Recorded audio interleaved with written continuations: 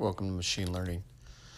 Okay, how to profit from the coming real estate bust.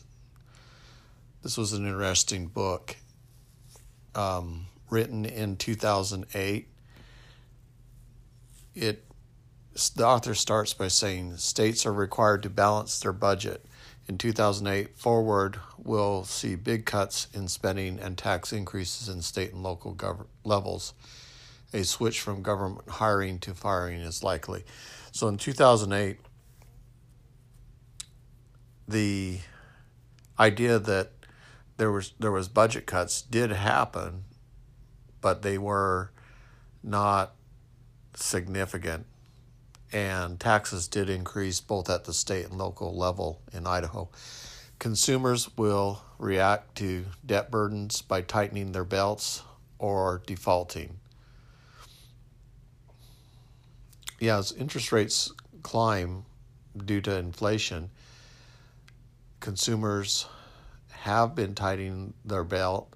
They've been trying to lock in at lower interest rates and avoid the higher rates, which would mean higher mortgage payments. The Federal Reserve responds to slowdown in consumer spending by lowering interest rates to ease the burden of heavy in debt and to induce the rest of us to borrow more. Well, that was the desire. That created the real estate boom, and now there's an unwinding as the Fed continues to raise interest rates to curb inflation. As the Fed cuts rates, the dollar declines. So now the dollar should be gaining strength, but as I've stated before, it has a long ways to go because there's so much money supply, and so the dollar is fairly weak at this point due to the high inflation.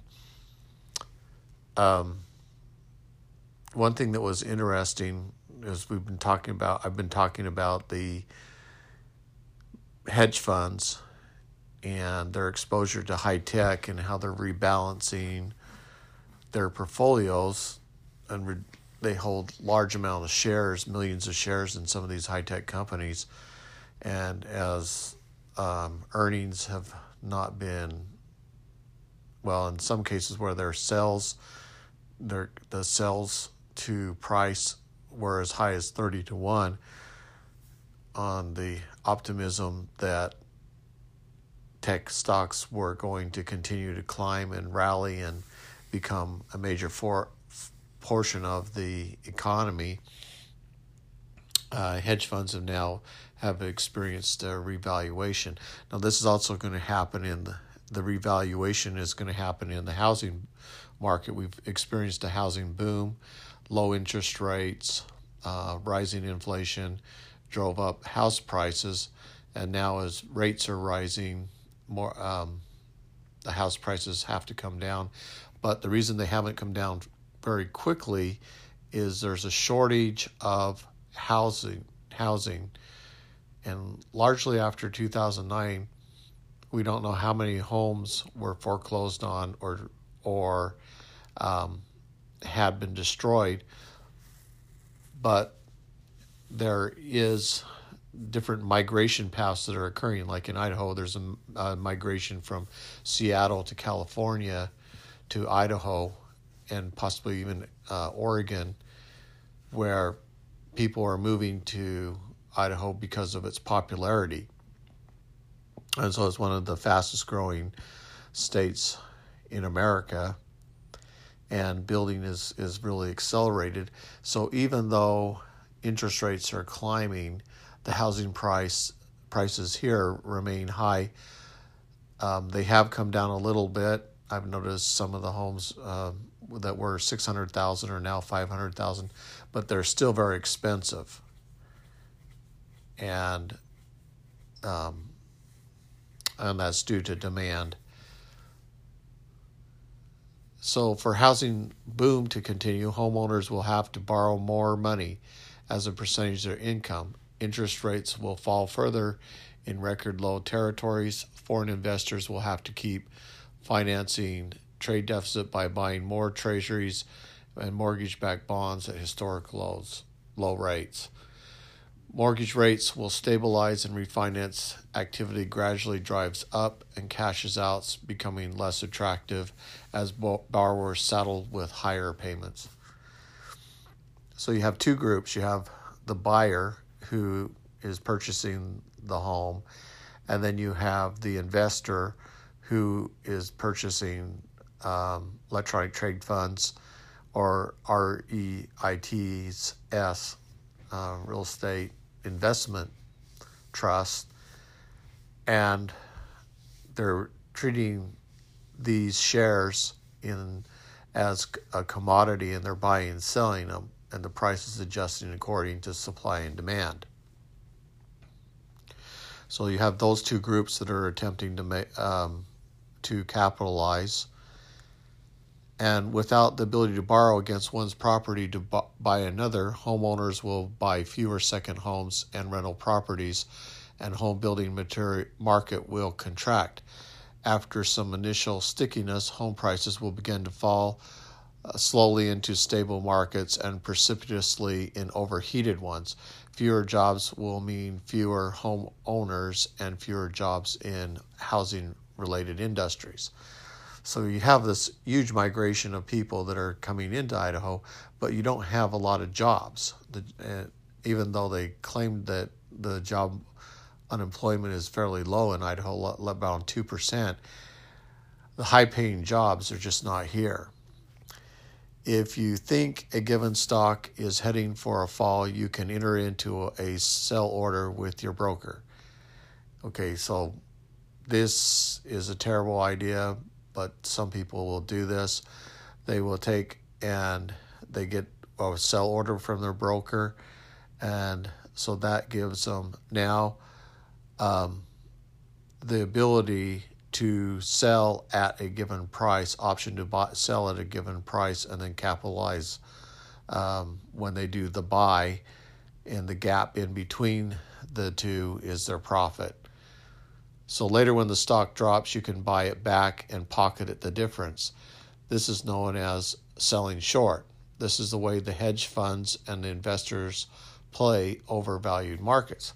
So my guess is that the hedge funds will move from the high-tech stocks, and they will move into the real estate and then use selling short or sell orders to capitalize on the declining real estate markets and try to gain back earnings that they lost in the high-tech correction. Now, shorts are vulnerable to buying panic called short freezes, where a large number of short sellers try to cover at the same time, forcing the price upwards, taking away profits. So if you have a whole bunch of hedge funds and they all of a sudden start buying at the same time, that's going to drive up demand, and it's going to increase price. In 2003, Fannie Mae and Freddie Mac had $2 trillion in liabilities atop less than $1 trillion in mortgages. Loan defaults could quickly turn Fannie and Freddie spectacular growth and call for a government bailout, which it did. I mean, if you look at the history of the two, they had a lot of liabilities. They're still around, but they're probably going to be hit hard on this real estate correction. Short sellers would quickly take 50 to 75% profits. The derivatives business is easy to enter in and almost impossible to exit. A derivative is a contract that derives its value from something else, usually an asset. The function of a derivative is to divide the risk associated with the underlying asset into pieces, allowing them to be sold to different people. Stock options are purchase contracts to buy or sell a given stock at a certain price. Future contracts work the same way for commodities like wheat or silver. And the reason that was done is to hedge against risk, so that if you were planning to sell your commodity at a certain price or buy it at a certain price, then you could hedge in that direction. So it depended on whether you believe that the commodity prices were going to go up or they were going to go down. Now it works.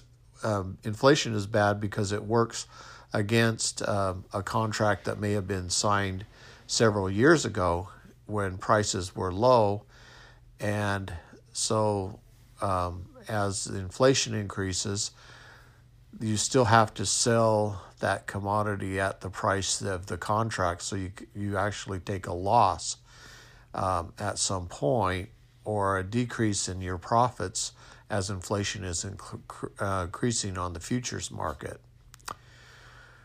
The new derivatives are interest rate swaps, currency swaps, total return swaps, credit default swaps. We've talked a lot about the credit default swap, portfolio insurance, and gearing.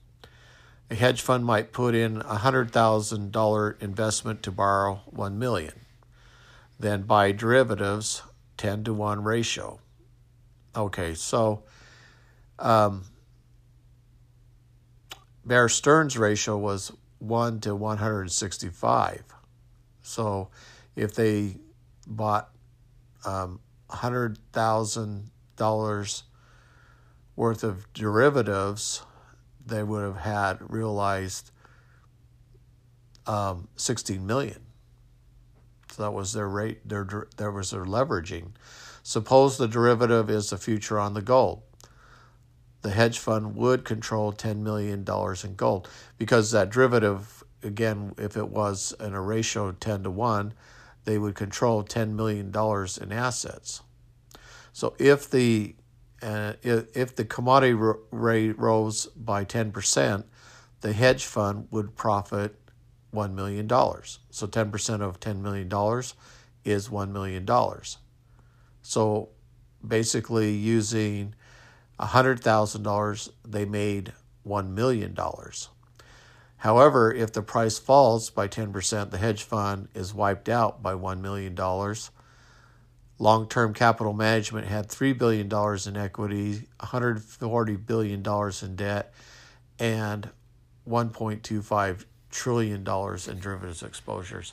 So you can see the hedge funds, when they play with derivatives, if they're assuming that the market's going to go up, they use that to leveraging and to have small percentage increases to have large payouts. But it's extremely risky on the downside too. If Citigroup had $1 trillion in derivatives exposure, then people on the other side of the deals, the counterparties that are dependent on Citigroup's ability to make good on its obligation, in a system where insurers and insured may be one and the same, the ability for counterparties to depend to make good on their obligations. The idea was to attract new cash, which banks could use to make more loans. This would free banks from dependency on local depositors, smooth out credit cycles, and make mortgages more affordable and accessible. All those things are ideals, but in the long run, as you think about each of the moves, they're really quite bad ideas. The banks being an investment house, and it's impossible for that bank to know the future. Therefore, it would be considered speculative in its investment strategies. GSE gave birth, the Federal National Mortgage Association, Fannie Mae, the Federal Home Mortgage Loan Corporation, Freddie Mac, were enabled to buy loans originated by banks. So they got the loans off the bank's books. They then bundled them together into bonds and sold them as like a commodity. Loans were converted into securities where they could trade like bonds. So they just, they converted those securities into mortgage-backed securities where it's connected to a loan's interest payment and to the premium payment on those mortgages. That's great if people are working and making their mortgage payments, but when you have people that are in, homeowners that are not making their monthly mortgage payment and paying the interest, then those uh, those securities are worth less. A broker then sells the bonds to pension funds and mutual funds, and possibly even hedge funds. Doug Nolan said, Fannie can give a money market fund an IOU, commercial paper, take the money, use it to buy mortgages. Whoever sold the mortgage deposits the proceedings into the money market fund, and because there's no reserve requirement, Fannie can go to that fund, give them an IOU, and spend it again. It just seems bad to have that kind of cycle, because of the exposure risk if there was a real estate correction. The only limitation is the ability of banks and originators to find people willing and able to buy and refinance a home. Well, during the boom between 1995 and 2001, there were an enormous number of homes that people were finding to buy and finance. $5 trillion in mortgage loans were sold. Fannie Mae accounted for 35% of all money that flowed into the home mortgages. Nolan said, we now have a real estate economy. Fannie Mae has derivative obligations of $533 billion. Again, highly leveraged, again, like some of the hedge funds were highly leveraged. Primary interest for interest rate swaps in Fannie has liabilities in excess of $2 trillion. So you have $533 billion in derivative obligations. No idea really what that means, but they have liabilities in excess of $2 trillion. That means they owe that much. Between 1990 and 2001, the total national debt equaling the debt of government plus business plus household borrowing reached $32 trillion. Assuming 10 to 13 trillion U.S. GDP, overseas trade deficit accumulated at $435 billion in 2002 in trade deficits. Trade deficits are inflationary also. So if we have rising trade deficits, we're going to have rising inflation as a partial contribution from the trade deficit. The dollar value dropped against the gold, euro, and the yen, and imports became more expensive. As interest rates dropped between 2000 and 2002, foreign direct investment declined from 250 billion to under 50 billion. I think that's another area right now I would probably need to start looking at is how is the rise of rising interest rates affecting direct investment, direct foreign investment. And I would almost believe, just from the contraction in the high-tech stock markets, that direct foreign investment is also declining. What determines a currency value? The profit a foreign investor expects to make when they buy a stock, bond, factories, and buildings. See, that's exactly what hedge funds are doing too. Is that they're buying into stocks, bonds, private companies, and they're trying to turn a profit for their investors. Second, a country with low taxes, cheap, well-trained workers, and clear laws make it easier to make money. When you buy a bond denoted in yen or euros or dollars, you can get interest rates that prevail in that market. The bond interest rates determine the attractiveness of the bond to the foreign investment. Despite the risk and complexity, shorting is the purest, most popular way to profit from a given stock's overvaluation. But this is a derivative. It's they're attacking it using a short option. If the housing bubble bursts, it will throw in reverse all the forces that made Fannie and Freddie Titans. Insurers will be unprepared for inevitable spikes and defaults. Yeah, that's always the bad part of recession, is that a lot of wealth is destroyed. The obvious winner in the bull market is an investment industry composed of 70 firms with a market valuation of $270 billion in 2003. And these were your big banks, big investment banks: Morgan Stanley, Bear Stearns, Merrill Lynch, Charles Schwab, Goldman Sachs. Goldman Sachs being the biggest one of the group and the one that made the most. Investment banks survived when investors kept putting their money into the game. Credit cards are the logical short candidate. Mortgage lenders have become just as reckless. There's a threat of rising defaults from the newest customers, which are only prevented from becoming a tidal wave of availability of home equity loans and new credit cards. Home equity loans are a terrible idea. That's borrowing money against your equity of your home to do home improvements. But that means that you owe on the debt of your mortgage, plus on what you've taken out in terms of equity. More stringent government regulations has limited the use of late fees, high rates, and other tricks for milking low-income customers. A slowdown in the credit card debt will follow by a collapse in the credit card companies' market values.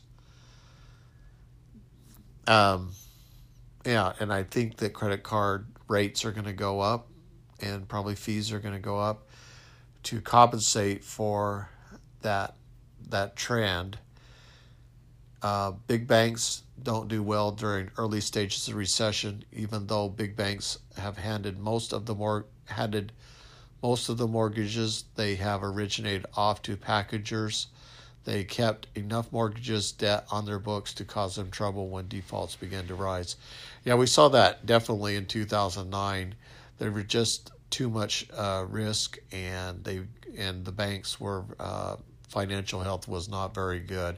And I have a feeling that will be also true in 2022 as interest rates continue to rise.